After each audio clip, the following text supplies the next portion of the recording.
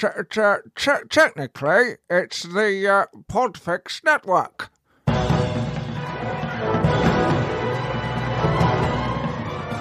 Hello and welcome to the 159th version of the Filmmakers Podcast. This is a podcast where we talk filmmaking, from indie film to studio films and everything in between. How to get them made, how to make them, and how to try to F it up. In our very, very humble opinion. I am Giles Alderson. I'm a writer, director and producer.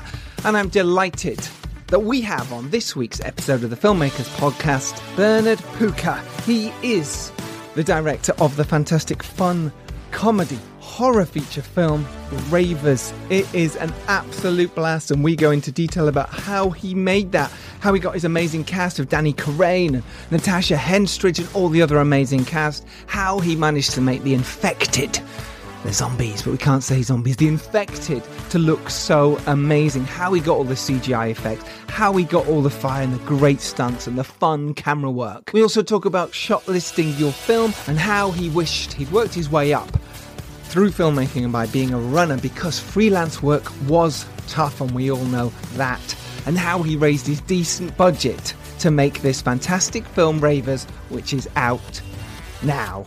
That is all to come for you on this week's episode of the Filmmakers Podcast. I am delighted to tell you that The Dare is doing very, very well out there in the US and Canada right now. So if you are in those territories and you are able to go watch my movie The Dare, which I co-wrote with Johnny Grant and I directed, then please do. It means the world to me. If you've already watched it, let us know what you think, because it's available on so many platforms. It's on iTunes, on Amazon, on PlayStation, on Google Play, on the list goes on. Pretty much anywhere that you can go get it. Search The Dare, and Richard Brake, who's this horror legend. If you like your horror, you know who he is. We're getting some lovely reviews. So, like I say, if you haven't watched it yet, please do so. And if you have, go give us a nice review on Amazon or iTunes. It really does make a difference. We fly up the charts. So thank you for doing that.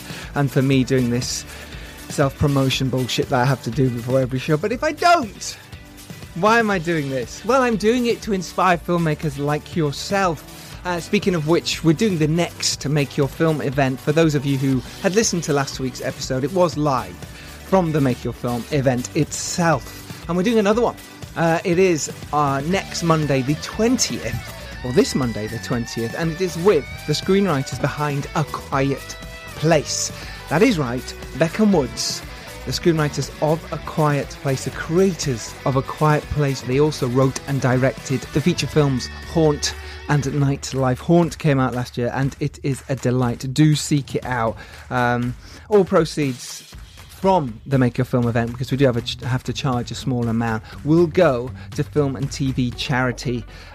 So there you go. So that's what we're doing. All proceeds will go to film and TV charity to help support creatives and filmmakers. Join us next Monday, 6 p.m. British time. So wherever you are in the world, you can join us as well. Other guests are about to be announced. Link to that is in the show notes. Do join us. It's the Make a Film event. It's going to be brilliant. And we're going to talk about, obviously, how life is tough right now. And it is. It's difficult. It can be depressing. It can be deeply disappointing right now, especially if you had a project that was about to go, especially if you, as a filmmaker, felt that you were on the upward trajectory and it's all come crashing down. It can be really depressing. I know. I feel it too. I can only hope we all come out of this stronger. But if you are struggling, feel free to reach out to me. Feel free. Contact me at Giles Olson or at FilmmakersPod, and I'll happily have a chat with you. If you're struggling, please don't feel alone. If you're in a small bed sit on your own, please do reach out to whoever and whomever. But I'm letting you know I'm available for you, and I'll answer any questions about how you can get your film made. I mean that. Contact me at Giles Olson or at FilmmakersPod. DM me. I will follow you back if you're a filmmaker, and let's get in touch, and I can help you if I can, and keep your mind in the right place. That's what I think right now, because if we think about it too much, it can really get us down, this whole corona COVID-19. It really can. So keep positive, keep focused, and if you can, be grateful for your health and your creativity, and make the most of it right now. So again, thank you everyone who supported last week's episode at the Make Your Film event. Join us on April the 20th, next Monday. Right, if you enjoy this podcast, if you enjoy it in any way, do tell your friends and like, subscribe and all that jazz, and retweet us. For now, though, here is this week's episode of the Filmmakers Podcast with a fantastic director, Bernhard Pucher. Enjoy.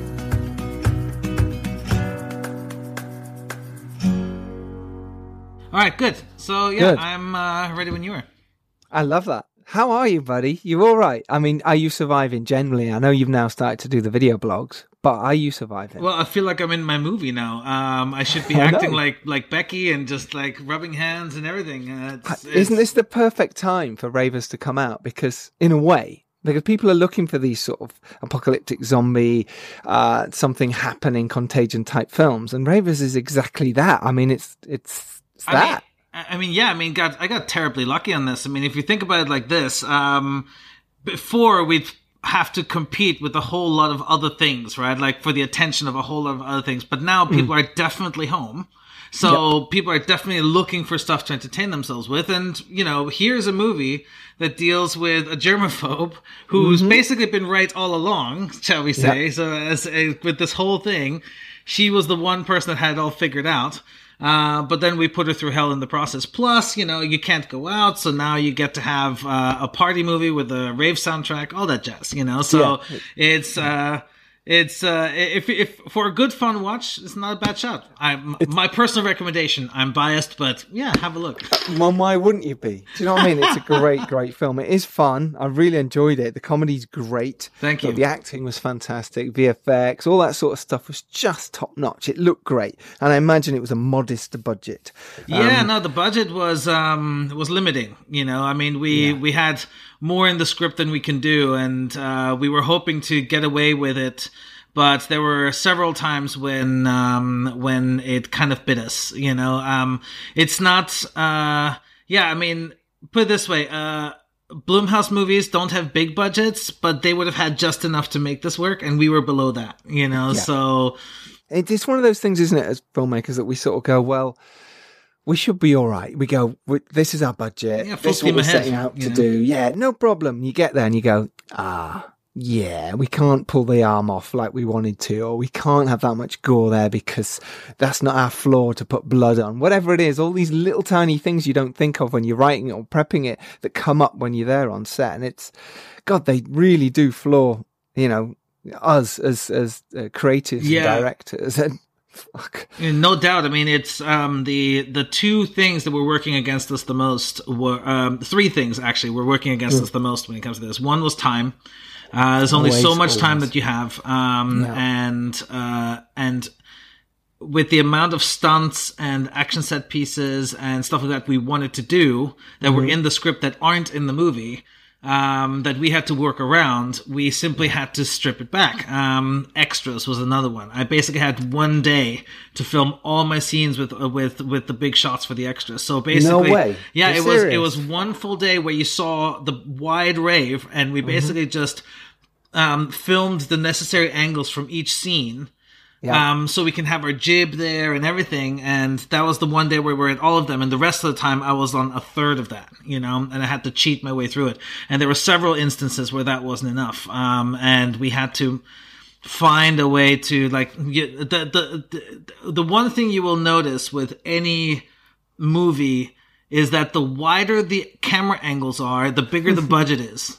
That's so true. I never thought of it that way. It's completely true. It's like wide angles cost money. You know, if you want to show shit in a wide angle, pardon my French if I'm not allowed to curse here. But if you want to show it in a wide angle, that's going to cost money. So the narrower the lower your budget is, the tinier your lens gets, or the longer your lens gets per se. But so yeah, I noticed that a lot. Like I have in the middle of the movie, I have a gantry sequence, you know, where the whole thing sort of collapses collapses down.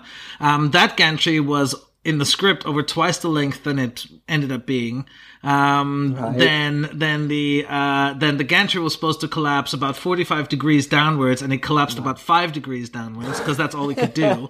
So I had to cheat my way around that. Cheat it. Yeah. It's and then we were supposed to have the one thing that was planned from the get-go, but ended up we just couldn't pull it off, was at least one wide angle of the thing collapsing.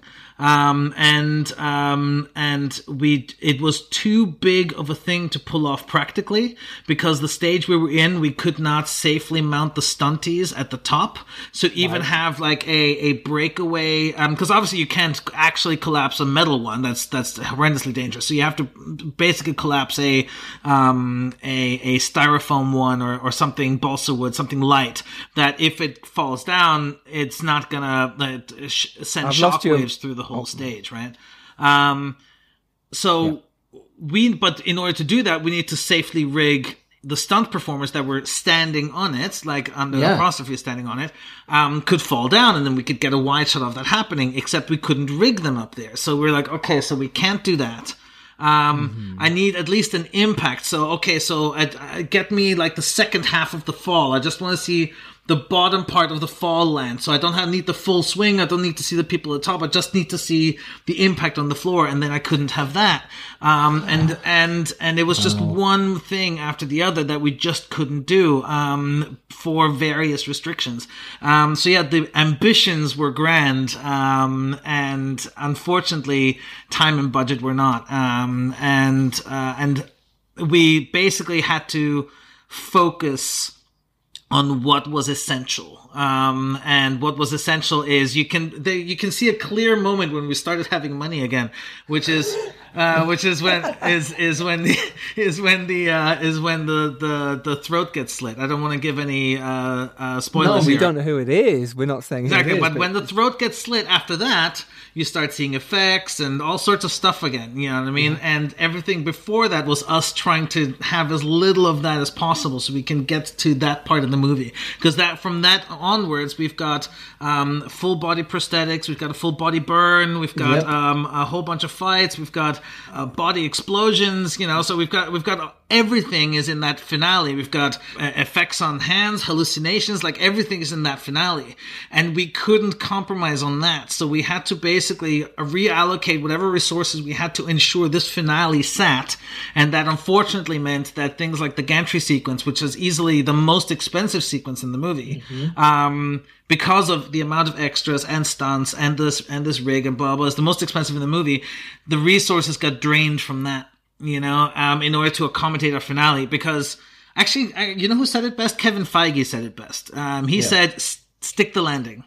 You know what I mean? Yes. Whatever you do, whenever you've done with it, that needs to work. That's so true, because that's what people go away from the movie remembering. You can forget bits in the middle. If you had an amazing stunt in the middle, you'd go, well, that was cool halfway through, but to the end, you'd forget about that if the end was terrible or a terrible stunt. Or absolutely, CGI and you don't want to blow your load in the middle of the movie either by having your best bit in the middle, and then the ending bit is not anywhere near as good as your best bit in the middle. I think what we have to do as sort of these creative people is constantly compromise our vision. This is what we do every day, is work out the best way that I'm going to compromise this, making it look good and surviving and making the film actually stand up, because as independent filmmakers, that is what we have to do. Yeah, and the problem is not really the fact that there's not enough money. There's never enough money, No, it's very true. The problem is how far your ambitions exceed your abilities to do it, and that those abilities to do it include, financial resources, and they also include your own experience, and how much you know and how much you've learned and stuff like that. It also includes the people you're working with. How experienced are they, and how much can they bring to the table? How much time do you have with them, et cetera, et cetera. And that was one thing that always sort of works against you. And the best directors are the ones that can mold those things together despite the fact that they don't seem to fit. and then by the end of it, you sit there and go, actually, that looks perfectly intentional. And we directors sit there going, no, it's not. I don't know why you think this was intentional. I couldn't point the camera this way. I couldn't point the camera that way. This is all it could do. And if you think that's intentional, sure, it's in the movie because I had to put it in there. We'll take it. But that's what it is. And sometimes those are your best bits. Obviously, I want to talk more about Ravers. Yes. But I think it's really interesting to jump back and how you got to Ravers, because Ravers was shot really, really well. It looks beautiful. It's a very accomplished feature film. And I'm very pleased to have you on the podcast talking about it. So, but our listeners love, as I do, is how we actually got there. How did we start? How did we manage to survive and thrive to get to the point where we can actually make a feature film like that? So, and I know you've made a feature film before this, Betsy and Leonard. Yeah. But let's jump back even further, because you're a DJ producer, DJ yourself. How did you weave your way? What's your journey to becoming a filmmaker? I went to Dallas, where I went to the Art Institute, and I learned multimedia design, which at the time I was designing interfaces for CD-ROMs, man. Like, wow. I'm telling you, this was in DVD and CD-ROM interfaces, along with websites at resolutions of 640 by 480 screen size. I'm telling you, this was pioneering stuff. Indeed. Your life was complete at that point. Oh, I'm telling you. But then in 1999, several things happened. One, a slew of absolutely brilliant movies came out. I mean, one after the other. It was, and 5 of them I have tattooed on my arm. Are you joking? Yeah, that's incredible. Right, I want to know which ones. Hold on. Let me see if I can make this easily visible. Well, it's good for the podcast. So there you go. This is Eyes Wide Shut. So there's the. Oh my gosh, it's one of my favorite films. Eyes Wide Shut. Eyes Wide Shut. That. So that's Eyes Wide Shut. That's an amazing right there. tattoo. So it's hard to describe. Can you describe it? It's the guys with the hats in the ceremony at the end, like the ceremony, the sex party. And it's and when Tom Cruise basically gets exposed for the first time, and it's these 2 people that turn their hats downwards from the balcony, looking straight at Tom Cruise. That creepy ass shot is those 2. So I got that one. Then, I don't know if you can see this one here. That is the Blair Witch Project. Oh my gosh, that's an incredible tattoo. It's basically a woman with it back to, if you've not seen Blair Witch, it's the end of the movie. Stood in the corner. Woman stood there. Yeah, and then I've got the Matrix here. That's the hands grabbing the red pill. Wow. And then the really thing that's going to be harder to show is see the red rose? That's American Beauty. Love it. And then I've got back here, let's see if you can recognize this. Alex and Bob. Oh, so wait. No, it says, it's a name tag that says Bob. And it's... so then it's Fight Club. Fight Club, exactly. Whoa! And so... And those they all came out in 99. They came out in succession of each other, very close, and that's just the 5 that had the most impact on me. I mean, that year we're talking Being John Malkovich, Toy Story 2, Sixth Sense. I mean, the list of films from that year is staggering, And so I was, of course, as a 19-year-old, I was smack dab in the middle of it, in love with everything that came out in cinema. And then the film that changed everything was the Blair Witch Project, because of all the movies that I saw, Blair Witch was achievable. Like, it was a film I could actually do. Yes. And there you go. And it inspired a lot of filmmakers. It's completely true, because the idea was brilliant. Afterwards, when I looked up that this was basically that these guys did for 10 grand or whatever it was, or if even less. And this is, of course, $1999, $10,000, but still, it was nothing. And suddenly, so all these amazing movies came out that were all genuinely brilliant, plus this one that was actually something that I could do. And of course, there was a slight envy in me that went, why didn't I have this idea? This is a brilliant idea. A lot of people did that too. Yeah, seriously. Yeah. Like, I should have had that idea. And then the thing that put the dot on the I of everything is that in my graphics design school, I took a video production class where we had to sort of, by the end of it, shoot and edit a short film, you know. And, Right, and you were like, right, and this is so that was it. I was like, no, I'm going to film school. I finished that year was my last year of graphics design school. I went to the University of North Texas to do radio, television, film production, and as my undergrad there. And that was it. It's been film ever since. I've never looked back. I love it. And you went to London Film School, right? Yeah, after I finished my undergrad in Texas, I didn't really want to stick around in the US anymore. How come? Did you feel that London was a better place in terms of your creativity? I had political reasons why I didn't want to be in the US anymore, specifically Texas. The 2 years were really exciting, and I learned a lot while I was there. And so it's definitely a very sort of key moment to have gone there, simply because several people that I still work with I met at the film school, which is really nice. And you actually made your first feature, as far as I can see, about 6 years after that. So during that time, were you making shorts, to develop your craft, or were you always trying to make a feature during that time? I mean, I graduated from the London Film School at the end of 2007, and I'd already set up a shop as a freelancer immediately after that, which is a big mistake. I don't recommend it to anybody. Okay, tell us more. Why is that? It was hard to get off the ground with no connections whatsoever.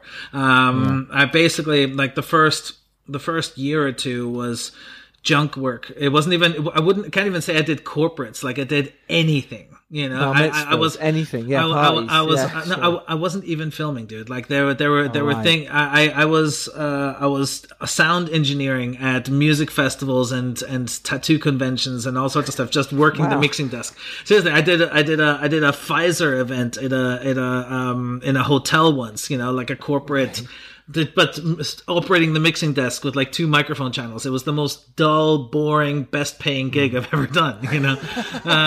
We've all had it's pharma money, man, pharma money. I see. And so yeah, it was the first 2 years were very hard. And in hindsight, I wished I'd become a runner somewhere and just that's interesting. Work my way up, make some more connections, that kind of thing. And it wasn't until I landed a couple of big corporate clients that I had something fairly solid in place. And then by 2010, I started teaming up with 2 friends who I'm still working with, and that's allowed the bread and butter side to kind of sit in there. But one of the friends that I teamed up with, I told him, said, dude, I want you to work with me. And he had worked for another feature film production company before. And that is a whole separate story. I'll let him tell you. Right, okay. And so he wanted to get as far away from feature films as possible. And so because he knew I was doing well with my stuff, he asked, hey, look, can I work for you? I'm looking for some bread and butter. I'm like, yeah, but I want to make feature films.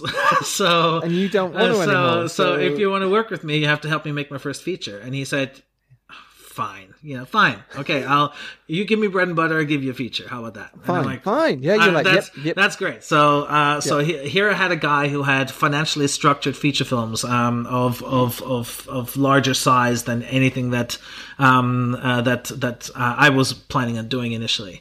And suddenly, you know, it felt far more realistic that I could actually pull this off, because every short film that I was doing before, I basically, in my head, in my very, very delusional head at this point, I graduated film school, said, I'm going to make one more short film, and then I'm going to make my feature film. Yeah. And that's it, you know, because my short film is going to be so brilliant that people are just going to buy into it.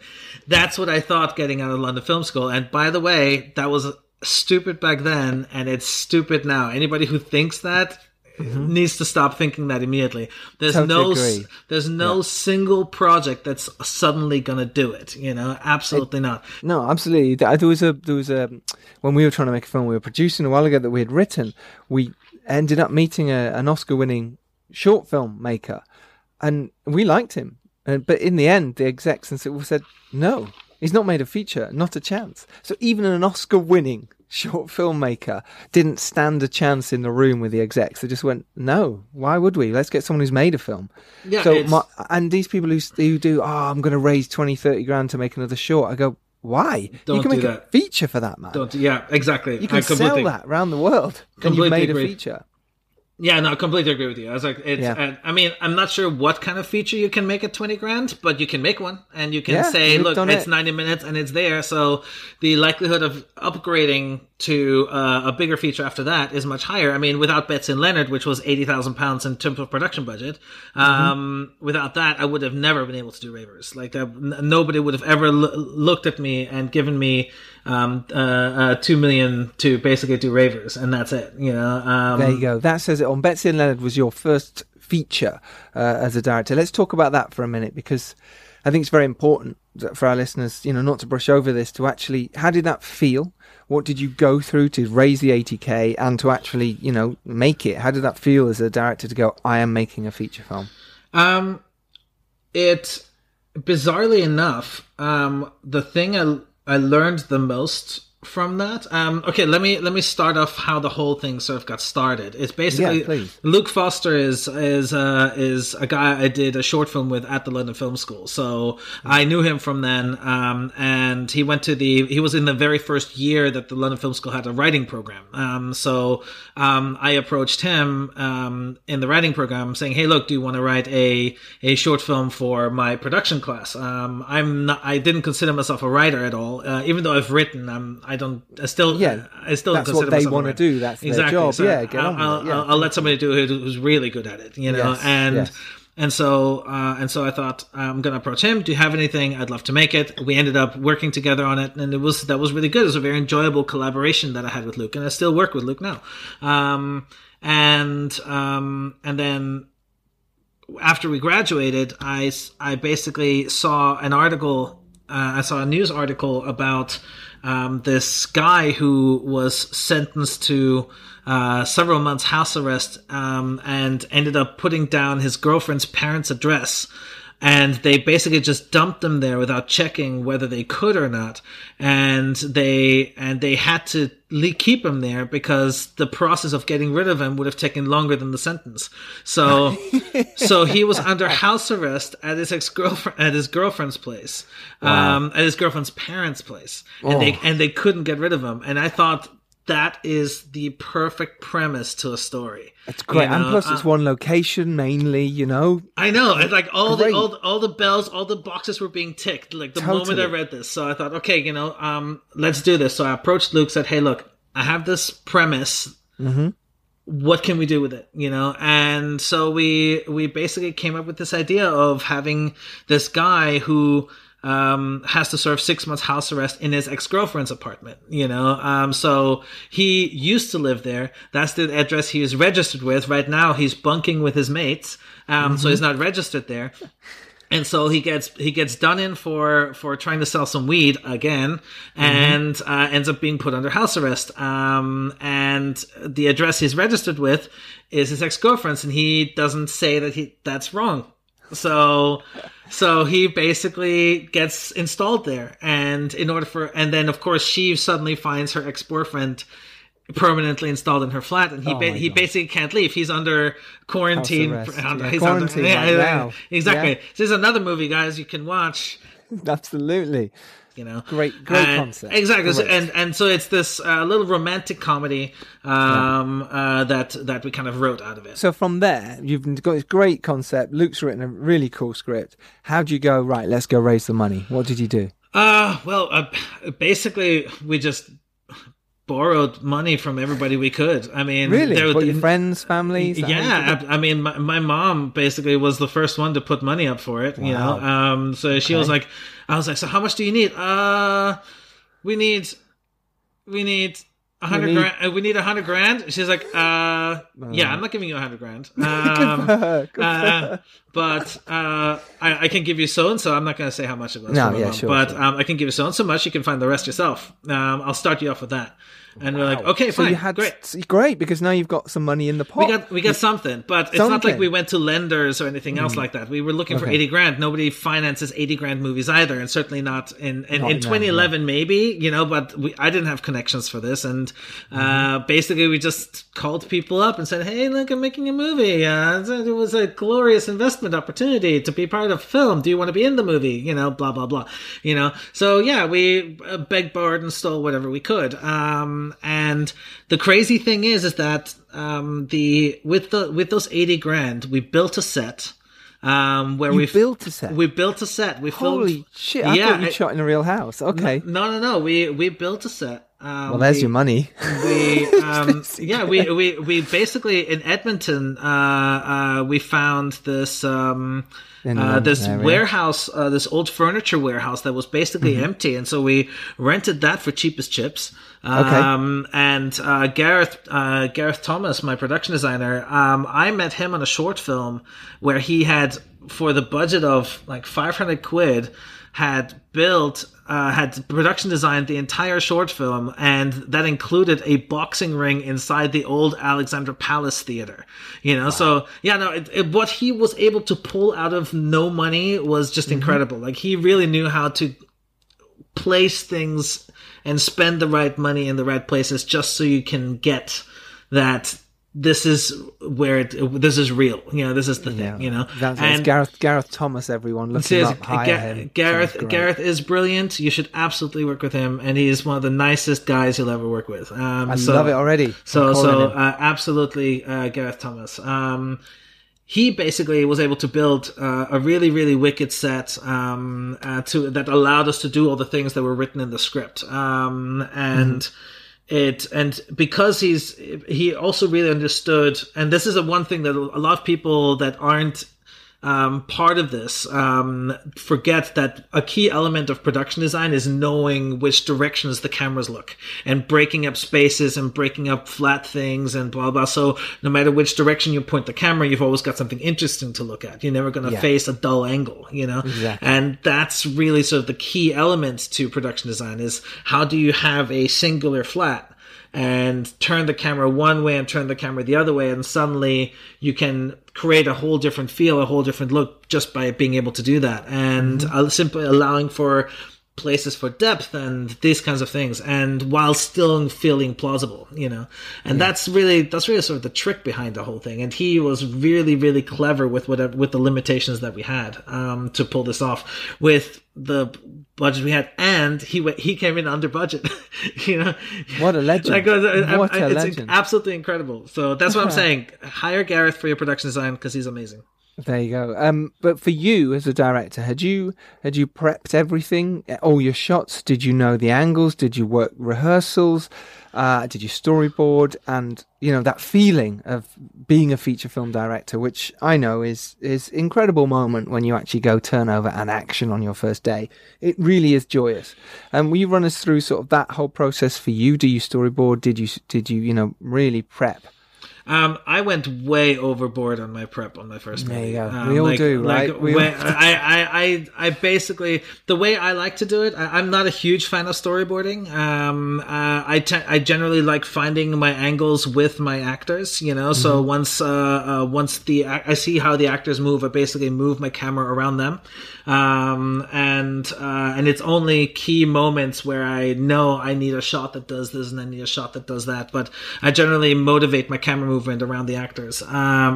And which means for me, blocking charts are far more useful. And simply getting a sense of the space in there and designing out where, who and what moves where, and that helped me a lot. And I did every scene on Betsy and Leonard, especially on Betsy and Leonard, because it was all one location. So I needed to make sure that I'm not repetitive. I'm not constantly the same shot, reverse shot. It's very easy with a dialogue heavy to fall into the same shot, reverse shot situation. So really I had to be very aware of making sure that I never, if I'm going to have a shot, reverse shot scene, that I have at least two scenes in between that definitely don't repeat that. And that, if I do shot, reverse shot, I choose my direct over the shoulder for this moment, but then I do a bit more so sideways for that moment, and I stick it to a 2-shot for that moment, and you basically just have to make sure you vary it enough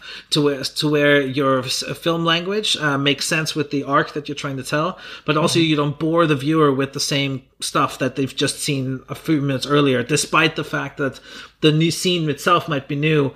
They're watching the same thing, and it starts getting visually dulling, so you need to keep it visually exciting simply by varying it up. I totally agree with that. I had to do with The Dare, my film that just came out in the US and Canada. Half the movie's set in a basement, so which is 4 corners, which we built in the studio, and it's 4 corners of a wall, and you kind of go, well, how do we make this exciting? So every single scene that we saw them, I changed the camera every single time, whether it was lower, mid, high, different lens, going through the window, my DP Andrew Roger. We just kept playing with that so that every single time we saw them was a new camera setup, a new thing, so that they saw something new for their eyes. Otherwise, it's the same shit over and over and over again. It's completely true. Whereas where a lot of filmmakers fall down is they do that. They think, well, we can shoot this in a day, just single, wide, and again, next scene, single, wide. Whoa. So you've really got to think, right? And it sounds like you did that brilliantly on Betsy and Leonard. Was it fun to shoot? It was great. I mean, I've never in my life had a terrible shoot. Not once has a shoot of mine gone sour. Mainly because if I feel like it's gonna go sour, I know this way earlier. So I don't just plow in with the thinking, no, it'll be fine. Denial in this case is the devil, so it really is, you really need to be aware of, if you're going to walk into what could be a potential shit show, to not walk into it, and then also, if you know something's going to be difficult, is to mitigate those problems as much as possible. And that applies to a corporate shoot as much as it does, to a feature film. That basically is no different. And a lot of that depends on also the crew that you work with. So much, and this is probably the biggest lesson I took away from Betsy and Leonard. So much is not up to me on the film. Mm-hmm. Like I am basically like this one little focal point. And it's so many other things going on around me that I have no idea about. And so everybody's doing all this crazy work just to make my little thingamajig happy, Mm-hmm. And so the big thing for me is just, it really, despite the fact that my job is important, it's actually a very small job compared to all the other jobs that need to be done, and how much how much different the pace is for that group of people over here compared to the pace of what mine is. Because, for example, if we take a normal shoot day, I'm sure you're fully aware of this. You show up, and that's basically when the day starts, is when you show up, and that's when you basically move. And maybe you'll have some discussions before then, blah, blah, but everybody's basically waiting for you to do your thing, Sure. And then, of course, the day ends the moment you stop doing your thing, except everybody else has already been there, and everybody else will still be there after you leave. Yes, 100%. And that is the case for the entirety of the shoot. Now, granted, most of the people that are on that shoot are not there before it or afterwards. So therefore, your job, you've been part of this thing for years beforehand, just trying to get this thing off the ground, and you'll be part of it for months and months after that, just to finish the thing. So to be directing is a marathon running, It is, and so you have to pace yourself during the shooting to make sure you don't burn out for the finishing part here, But that's the thing that I realized the first time with this shoot, is that my job is not actually focused on this one bit that I'm doing on set, even though the set part's the most exciting part, because you have the cameras and the actors and everything. It's the most exciting. It's brilliant. But it's actually really small, really dense, and very short. And everything else that you're doing is actually, everything else you're doing before that is just there to make sure you don't lose your way during this high intensity dense bit. And then afterwards, it's fixing all the stuff you did wrong during this high intense dense bit, where is making sure that all the stuff that goes right anyway. I mean, I'm sure you could screw it up, but if you're reasonably competent, the stuff that goes right will work just fine. It's the stuff that didn't go right that you have to find a way to work around, and that you have to then sort of mold together like this piece of clay in order to make it look like something, because you could just mold it completely differently and suddenly it looks and feels awful. And that's basically everything after that. And that consistency throughout is really what the key to it is. And that's the thing that I didn't quite recognize until I did Betsy and Leonard, is the longevity of what my job is. Because it does feel like, shooting is where the job is. Shooting's the shortest part. It is, I know. Shooting's the shortest part of making a film. And it's the shortest part, and it's the most fun part for us, and we get to do it so rarely. So little. It's incredible with directors, and you go, how much time you've been on set this year? Even if you've just done 2 films. Do you know what I mean? Yeah. It's not long. 3 weeks really. Maybe at the most 2 months. You know what I mean? It's like, what? I envy DPs. I know, me too, yeah. And actors in some way, but more DPs, yeah, absolutely. Yeah, I envy DPs for exactly that reason, is that, I mean, granted, you don't necessarily have sort of the same sort of control that you do as a director, per se, but at least you're on set. Yeah, and we love being on set. And being on set is sort of where the real fun is for, at least for me, it definitely is. I know quite a few directors who say, being on set's great and all, but editing is really where it is for them. Because that's where the real storytelling is. I mean, true. The set is not the storytelling yet. The set is the getting it done. Assembling the puzzle pieces. Yes, I mean, you've not actually told any story yet. You're only just like putting building blocks together, and then later on you get to build the house. And there are people that prefer the actual building part, to the assembly part, So, and I get that. I totally empathize with that. Having come from post-production primarily for a long time. With your CD-ROMs, yeah. Exactly. With the CD-ROMs. They keep coming back to me, I'm telling you. No, they do. Do you know what? That was such a brilliant way of describing it. I really appreciate that. And I'm sure our listeners did too. That was really, really interesting. Thank you. So, Betsy and Leonard, right? You shot it, you did the whole post. How did you sell it? Because this is just you guys making it. This is very indie. How did you get it out there in the world? Unfortunately, it's not really out there in the world. The selling, unfortunately, for this film went a bit sour. And I am looking at, now that Ravers is out the door, to basically try and get Betsy and Leonard back onto platforms. What happened? Tell us. Yeah. Now, we had bad luck with our distributors. We were with 3 different distributors, and all of them basically pulled out right before, and this is before Netflix or any of those platforms were around. So basically we had to get DVDs made and all this stuff, and that required financial investments, and that just wasn't possible that wasn't possible, but we got really unlucky with 3 distributors in a row that basically dropped the film. After having accepted it, they basically bailed out again, and then we were working on trying to get the next thing going, and then the film had tiny bit of presence. It had a solid festival run. It had a tiny bit of presence and then went away. And we hadn't really focused, because we were focusing on getting our next projects made. We hadn't really focused on getting more of it done, and so therefore it's whatever modest amount of money it made, it didn't make enough to break even, and so we're looking now at, because we were focusing on keeping the business running and stuff like that, and trying to get Ravers off the ground, we simply said, okay, let's focus on this another time. And I'm basically trying to push to get, I'm going to recut it a little bit. The film did have flaws, and so therefore there are a few things we can fix fairly easily now that would significantly improve the movie. So what are you going to do? You're going to put it on platforms? You're going to get Film Hub, places like that? Yeah, exactly. So basically find an aggregator, get it onto platforms, and have people watch it, either for rent or something. I mean, the film came out, the film is now 9 years old, so it's old, but hey, content is always welcome. No, that's it. It's content, isn't it? People exactly. So hopefully we can get that thing out there. Well, especially after the success of Ravers, and it will be successful in some way or another, because it is a brilliant film. It's going to have longevity. People enjoy it. They're going to.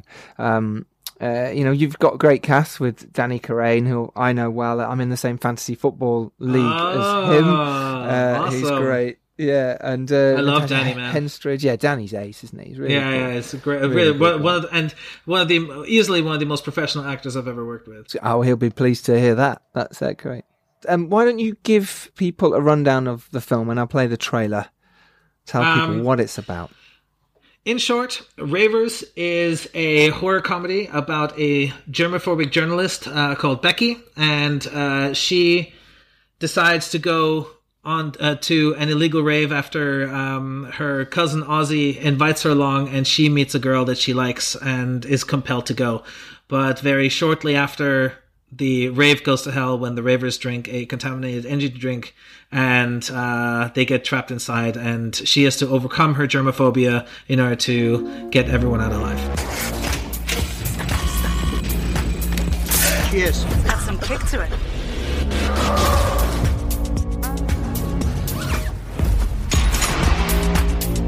You came. Drink. Cheers. You found some. This stuff's awesome.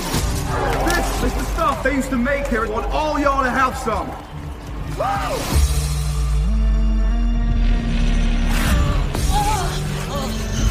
What the hell's going on? They're not zombies, are they? They're not like... more like mutant ravers. Whatever people are on, maybe that made it worse. Well, God knows what this guy's on. We better go.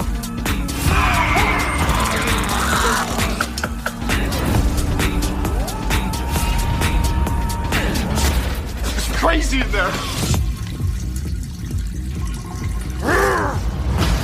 And there you go. As you can hear by that trailer, it is hilarious, fun, full of raving music. I'll call it that. I used to DJ, so it's difficult to put. It's techno, trance, heavy house, hard house. It's all that sort of stuff, and yeah, it's really, really great. It's really fun. So let's talk about how you managed to. Concept is great. I can imagine you'd found the concept easy coming from the DJ background and go, well, look, it's a follow-on. But how did you raise the money? You mentioned 2 million there. That's a substantial amount.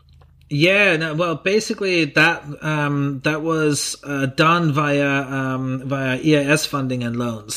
So we basically set up this company called Alive in the Morning, which is a funding platform that we've basically set up, where investors can put in their money and either get EIS guarantees, or they can have a straight cash investment into the film. And we've had sort of a combination of that, so it was along with tax credits, et cetera, so all that jazz. And so de facto cash was much less than 2 mil, of course, so because there's soft monies involved and this and that, Of course, but that's effectively what we're looking at. And no, it's not a small amount of money, and but it wasn't enough. Still never enough. Yeah. It was never enough. But it's not a small amount of money, but we built a massive set in Cardiff, which is where we filmed it. I really wanted to film in the US. Like, I want to actually film there. Because it's set in the US, as in everyone's got American accents. Was there a reason for that? Well, when Luke and I were first developing the story, it was set in the UK. But the thing is that I don't really know the UK rave scene at all. I was a raver in Austria. I was raver in the US, and I was never a raver here. I moved here at 25, and I became a father at 26. So my raving days, even though I was DJing, most of my DJing and raving I'd done was outside of the UK, and so I honestly struggled to contribute anything authentic to it. But then the other thing was that we thought, well, the UK raves, if we make another UK movie, we're gonna fall into foreign film territory, just by virtue of that, And the way I see it is, we wanted to film in the US, and we wanted to cast in the US and stuff like that. So, because it's set in the Midwest in the US, and that's where we wanted to film. But that that quickly became not possible with the amount of money we had. And so we thought, okay, well, what can we do? I still want to set it in the US, and I would feel more comfortable telling an American story, having lived in America. And I mean, you can hear me now. I mean, I don't have an Arnold voice or anything, considering I'm Austrian. Everyone talks like that. I can talk like Arnold now if you want. Yes. I will kill you. I'll kill you all.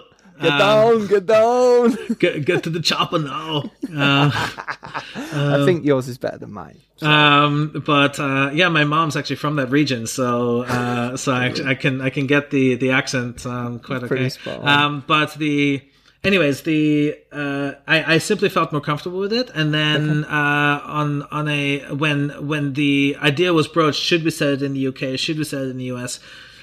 The financial argument was American market's a bigger market. Let's appeal to them. I understand. I did the same with The Dare as well. We obviously wrote it originally English, and I wanted to make it American. I felt it appealed more, making a horror movie that way. I just felt it just made sense to me. I prefer the American sound in horror movies than English people running around. I just do. And I did the same as you. So it's a bigger market. My execs are very happy to do that too. And suddenly now you've got a movie with English people all speaking American accents, and it's, why not? Why not? Works. And the majority of people won't care. Yeah, I mean, No, there will be the reviewers that'll be like, yeah, I don't get why this isn't set in the UK. It's everybody's British, why isn't it set in the UK? And if they filmed it in Cardiff, it should be very unconvincingly set in America. I'm like, it doesn't matter. No, it doesn't matter. Is the story good? Do you like the characters? Do you enjoy the movie? And also, my movie doesn't take itself particularly seriously either. So if you take it to that level seriously, you kind of miss the point there, man.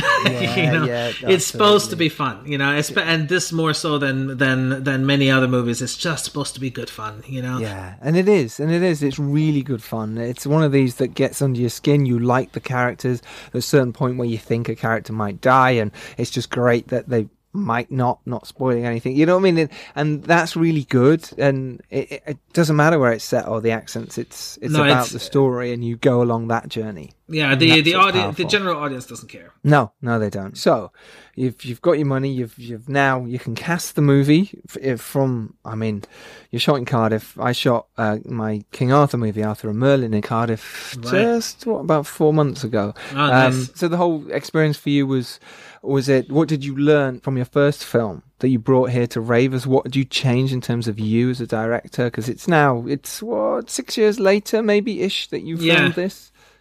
Well, Betsy and Leonard and Ravers are two completely different beasts. I mean, it hit me on the first day of pre-production how different of an animal Ravers is going to be is when I sat down in Pinewood Studios, which was completely empty at that point.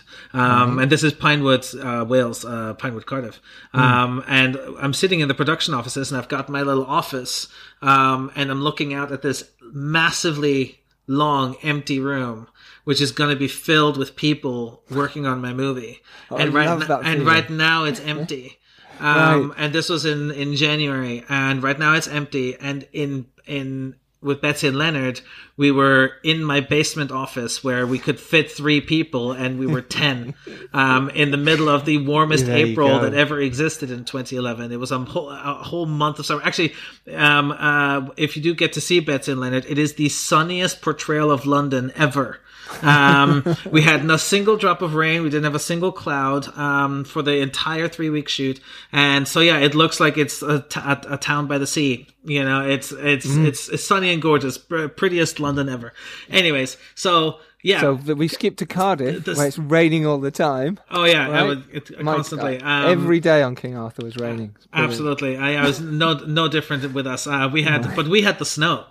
Oh, we were in the middle. Remember that massive snow that debilitated the country 2 years ago? Yes. That our production got shut down because of that snow. Oh, yeah. We lost 1.5 shooting days from it and had to make up for it later. And and without extending the schedule because we couldn't do that. You can't We went from a 5-day week to 2 fortnights. So not fortnights. Was it 2 6-day weeks? Just to make up for it. And a 6-day week is awful. I don't recommend it to anybody, and I think producers need to stop recommending it or thinking that it's possible. You're burning your crew. It's not fair on the crew. Yeah, as we as directors and the sort of that leading the ship, if you like, some of the actors, it's okay because we're powering through it. But for the rest of them, it's really not fair. It's really tough. Remember what I said earlier about the day starts earlier and ends later for everybody else? Well, they have to do that 6 days a week, and it's a completely different animal. And I honestly, when we were doing our full weeks, our normal weeks, the crew was on it, and you could tell when the 6-day week started coming in that by the 6th day in that week, they were just a bit more tired. And then, of course, they only get 1 day to rest. And then on the Monday after that, they're just that bit more tired because they didn't get to rest. It's just, you see it and it's there, and and I think it's not actually cost effective to do it because you end up with a lesser product. And so I'd never recommend it to anyone unless you're filming for 3 weeks. Then it doesn't matter. You know what I mean? But if we filmed for 6, we filmed for 6 weeks. You filmed for 6? Oh, wow. We had to. Wow, that's a big shoot. You had to. Yeah, right? we had to. There was no way to do all the stuff we were doing because we had stunts, effects, a big set. We have a fairly large cast, and a lot of intercutting between different scenes. We had a full body burn. There's a lot of stuff that takes a lot of time. And 6 weeks wasn't enough time to do that. That's what I'm saying. It was a fairly big shoot. But it wasn't big enough to do everything. I know what you mean. Well, let's talk about that because you're infected people. They look incredible. Yeah. Dan Martin is a genius. Dan Martin does. Right. He's absolutely brilliant. The stuff he did for us with the budget that he had, which wasn't particularly high, but just a very, very clever use of the face masks and stuff like that. And then we had to work together with our VFX department to try and make those things more alive, so they move a little bit and they react a little bit so they don't seem too much like a mask, but that we only had to do that every now and then. Most of the time, especially the really good stuff that was in camera, the A masks, those were all brilliant, Wow. And as I said, Dan is just awesome. It makes a difference having someone really good at that. And I think that's any indie filmmaker out there. Don't scrimp on those bits. Don't scrimp on, like you say, you do a 5-day week and get a brilliant production designer and a brilliant person who's very good with the VFX and makeup and stuff so that you can really go on camera. This looks great. You now don't have to go, we've got to put the lights down a bit. We shoot from further back on a longer lens. All that stuff. This way you can go, well, if I need a big close-up, look at this. This looks great. So you had that, and then you also had fire and stunts. I mean, these are big stuff going on here, and lovely camera work as well, How did you do all that sort of stuff? You plan specifically where fire's going to be because it's dangerous as hell. Well, obviously my basic philosophy of I'll move the camera with the actors can't apply to things like stunts and effects and stuff like that. They need to know beforehand where you're going to point stuff. So that had to be storyboarded, of course. And I did that, of course, but another big lesson that I learned that's very different to Betsy and Leonard. It's because with Betsy and Leonard, it's because it was a small movie. Even though we had, all the departments were present, they were just very compact. There was one person per department. Effectively, that's what it was with Betsy and Leonard. But on Ravers, because it was a much bigger production, I didn't quite realize how important the shot list is as a bureaucratic device, because it is the thing that production hangs its hat on. It's the thing that says, this is what we're going to do. Everybody works to that. And if you don't have it, everybody gets to have an excuse as to why things don't work or why things aren't this and why things aren't that. It is it is gospel. It is the Bible that you have to basically work with. And if you then change things as the director, you've changed the shot list, you know what I mean? Yes. But every other department is covered. You know, they are all good. On Betsy and Leonard, that's exactly what we had to do, though, is that my blocking charts were good. And it showed where the cameras were, and I had my shot list and everything. But in the end, everybody simply waited for me to show them where the shots are. You know what I mean? They didn't read the shot list. They didn't read the blocking charts. Basically just said, like, when it came time to film, what to do the next scene, I went into the scene and they said, okay, show us where the shots are. Assistant director, everybody's present. I said, okay, we're going to do one from here, one from here, one from here, from here.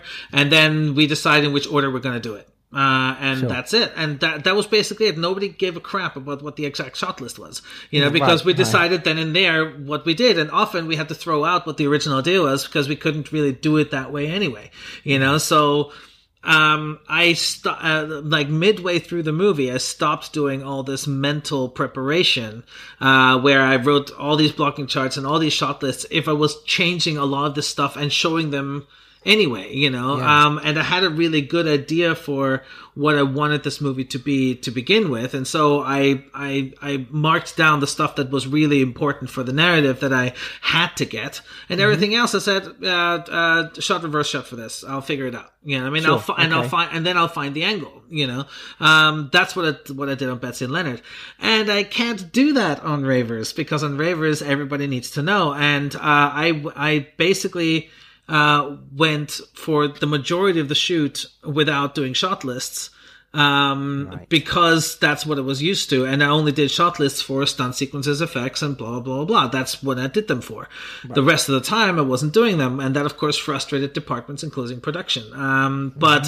But here's the thing. Like, for example, in the movie, there's a scene with, where you meet the entire cast. It's in the bar. It's right after Becky arrives. And so you meet everybody that's there, including the bad guys, including some of the Ravers, et cetera, et cetera. Everybody's in the scene, and it's really dynamic. So there's a lot of movement, people standing around the bar, including people coming in and out. No, it's a very lengthy, wordy scene.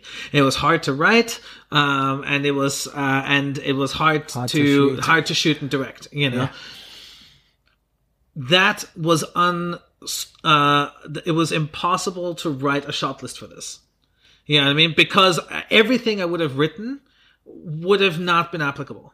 Because the moment I block the actors, the shot list changes. You know, and sometimes in some places I didn't even have access to the space in order to write a shot list. I would have written something.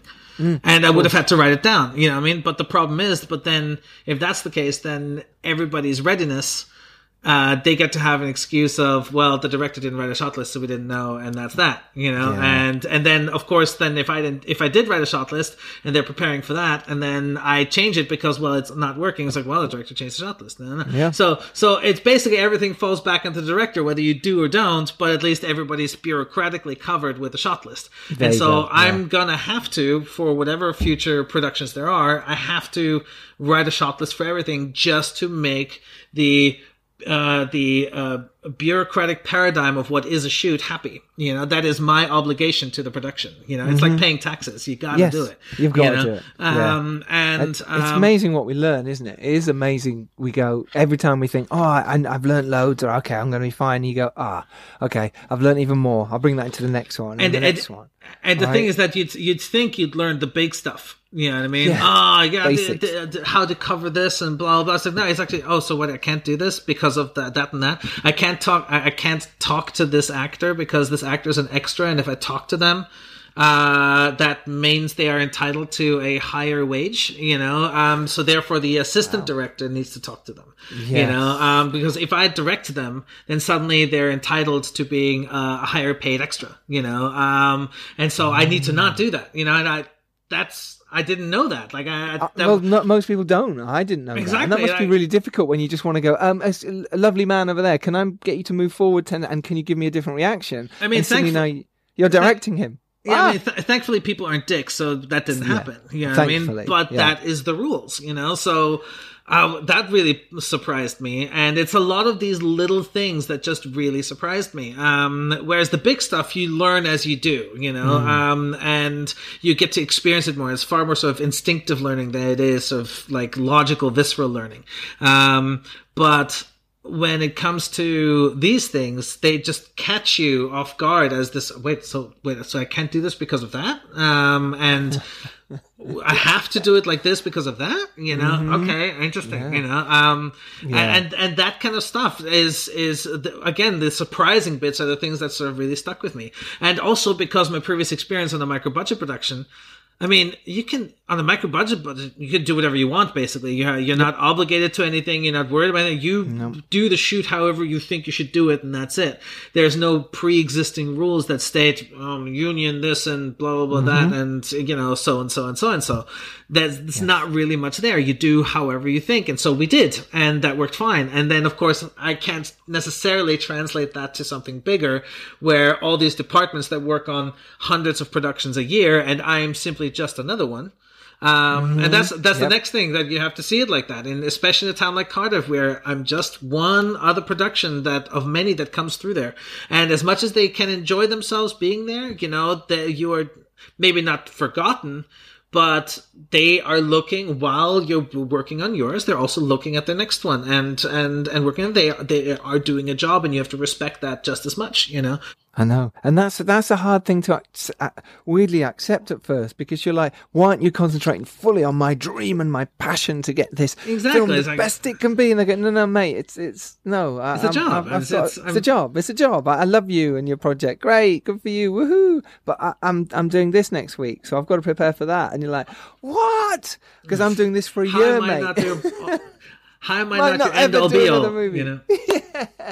So it's true. We learn so much. It's amazing. It really is. So Ravers, Ravers is out now. Everyone can get it. Is it around the world now? I know it's in the UK. No, it's also around the world. UK only for now. Around the world is going to be in May. Exact release date still to be determined, because we were supposed to have a small cinema release in North America, but that's now not happening. So we need to reassess as to what the exact release date will be. But yeah, it'll be in May. It'll be for rent on all the platforms. And to buy and rent on all the platforms, and then in autumn is when it'll go streaming VOD. Amazing. Because it's funny, because mine's the other way around. Mine's available now in the USA and Canada, the Dare, and it's not available in the UK until October. So it's like, we're promoting it and selling it and saying, come on, go see it. And you're going, yeah, but not in the UK yet. Just by the way, yeah. So it's a weird thing. Yours is the other way around, which is great, because it means you can get all your cool publicity and your friends now. And then when it goes out in the US and the rest of the world, you can use all that publicity. It's a good thing. It's good. Can I ask you a question? Yeah. How involved are you in the selling of it now that it's out? Like, are you now, okay, well, now it's not mine anymore. I'm just sitting there. I mean, I can post a couple Facebook things to tell people to watch, you know, but how involved are you now that the film is out? Yes, I'm heavily involved. Mainly because I really give a shit. But, I'm fully involved. I'm speaking to the distributors all the time about what we're doing. I'm sending stuff to the cast, pictures. I'm actually editing some stuff this weekend, like mini 10-second trailers for the Dare, so that I can keep pushing it out and keep getting an audience. And plus, it's very useful for other territories later down the line, that if I've already done this stuff. But I really want people to see my movie, and I spent so long on it, and people worked so hard on it, that I really want to get it out. So no, for me, I'm tweeting every night, messaging about it, I'm emailing people, constantly. I'm constantly it's the same thing for me. I'm basically because thanks to my graphics design background, we've saved ourselves the money of hiring graphics designers to do all the artwork, especially for the social media campaign. So that's basically all me, you know. Every short trailer you see, all this stuff. There's one main trailer that we had cut by a trailer house, and then I basically edited all the other ones. I think that's what we do, right? I think I've not really come across, apart from our big directors who've been on, someone else will do that for them. Yeah. But I think all our indie sort of worlds, this is what we do. We go and cut them, and we promote it, and we talk about it, because no one else is going to do that for us because we're just another film in the indie world. Yeah. Whereas if we make a splash and we contact PR companies and we contact magazines and podcasts and whatever, then that's how we get known. No, you know what I mean? And for us, it's about carrying on and being a director of something else. And no one's going to know you directed it unless you're saying, hey, I directed this, guys. Did you like it? Cool. Book me for something else. Let's talk. It's true, completely though, that. right? It's completely that. Yeah. It's not the trickiest bit really is to, because the film was technically finished 2 years ago when we premiered it at Fright Fest, and it did well at Fright Fest, you know. But then it wasn't finished because we had a couple of things that we had to amend in the sound that were problematic because we finished it so quickly. I mean, we finished that film at a pace that you shouldn't really finish a movie, and several things about it irk me because we didn't take the time to finish it properly. Because we basically wrapped the shoot in at the end of March, and we premiered at the end of August. Wow. Yeah. Exactly. We had 8 weeks to edit. And then we were starting to compose at almost the exact same time, do the music. And then we had, all the vis effects and everything happening after that, including title sequences and everything. And for Fright Fest, not everything was done. It was done just enough to get it into the festival because we literally finished we outputted the DCP like 12 hours before the festival. It basically got that down to the wire. Isn't it funny that I find that and the same with actually my Arthur and Merlin project, the same. We finished in November and now we've just delivered, and you kind of go, okay, that's short, it's tight. But yeah, sometimes you just go, well, okay, we're going to have to, this is what we have to do. This is the contract. We have to do this. Absolutely. I mean, granted, in my case, the finishing quickly for Fright Fest was my call. But you got into Fright Fest, so also it's like that's a big thing. This is good publicity. This is great. You're in Fright Fest. Of course you're gonna and the Fright Fest guys were really cool with us. You know, thankfully, like half the people on our crew were people that the Fright Fest people knew. You know, so it was like when they came to set in Cardiff, they of course like recognized half the people there. Like, oh, you guys know each other. This is great. This is great. Yeah. And so they were very receptive to us.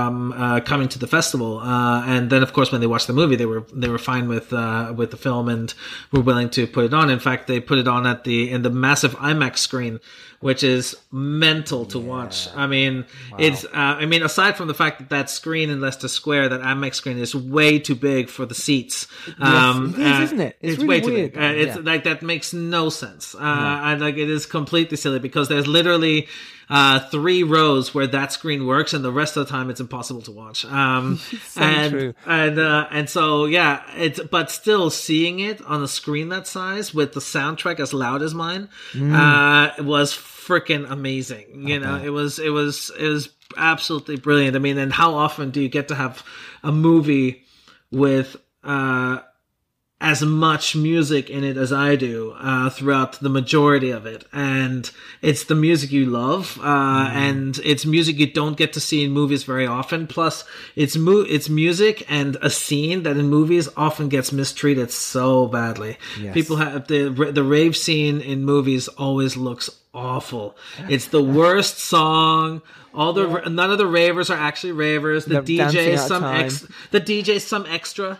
Yes. You know? Yeah, can't actually DJ. Just you can't spinning his DJ hands. I mean, seriously, digital DJs like CD DJs and stuff have been the savior of every extra pretending to be a DJ, you know, on screen since, because now they don't have to actually know what they're doing, you know, as the reason why I insisted on having a vinyl DJ in my film, you know, I mean, to make sure that I show somebody actually playing records, and then of course, I wanted something to happen to that person as my own little personal commentary of what happened to the record industry. Yeah. And that's what do you know what? That's what I really liked about Ravers is that I felt dirty and disgusting watching it. I got the stuff under the nails, and I got that the floor, if you fell on it, was like, oh my God, you know, and the people. And I thought it was brilliant. And I can't wait for people to see this and give you some great sort of reviews. And thanks, man. Thanks. Do tweet Bernhard out. Speaking of which, where can people find you and follow you online? I'm most busiest on Facebook and Instagram. So Instagram is Bernhard Pucher UK. You can find me there. I'm thanks to this whole lockdown business, I'm vlogging movie reviews of my own Blu-ray collection that I've ordered alphabetically. So tune in, have a watch, have a gander. If you want me to review something else, let me know. Facebook and that. I do have a Twitter account, which I do use. I don't use it as much as I do the others. So if you really want to get in touch, Instagram is probably the best one. There you go. Ravers is available now. Do go check it out if you're in the UK, and obviously come May we should find out, and I'll give you news of when Ravers will be out, the rest of the world as well. Bernhard, thank you so much for your time. This has been brilliant chat. I've really enjoyed it. Thank you very much, man. Much appreciated. Absolute pleasure. Remember who your audience is and get out there and make your indie film. And if you're lucky enough to rise up and do well, it is your duty to send the elevator back down. Whatever you're doing in isolation at the moment, whatever it is, hopefully, you're allowed out a little bit. Soon, you are making your film. You're doing your best to do that, whatever it is, writing, whatever. And do get in touch. We are here for you as well. Until next Tuesday. We will see you then. Take care, everyone. Bye-bye.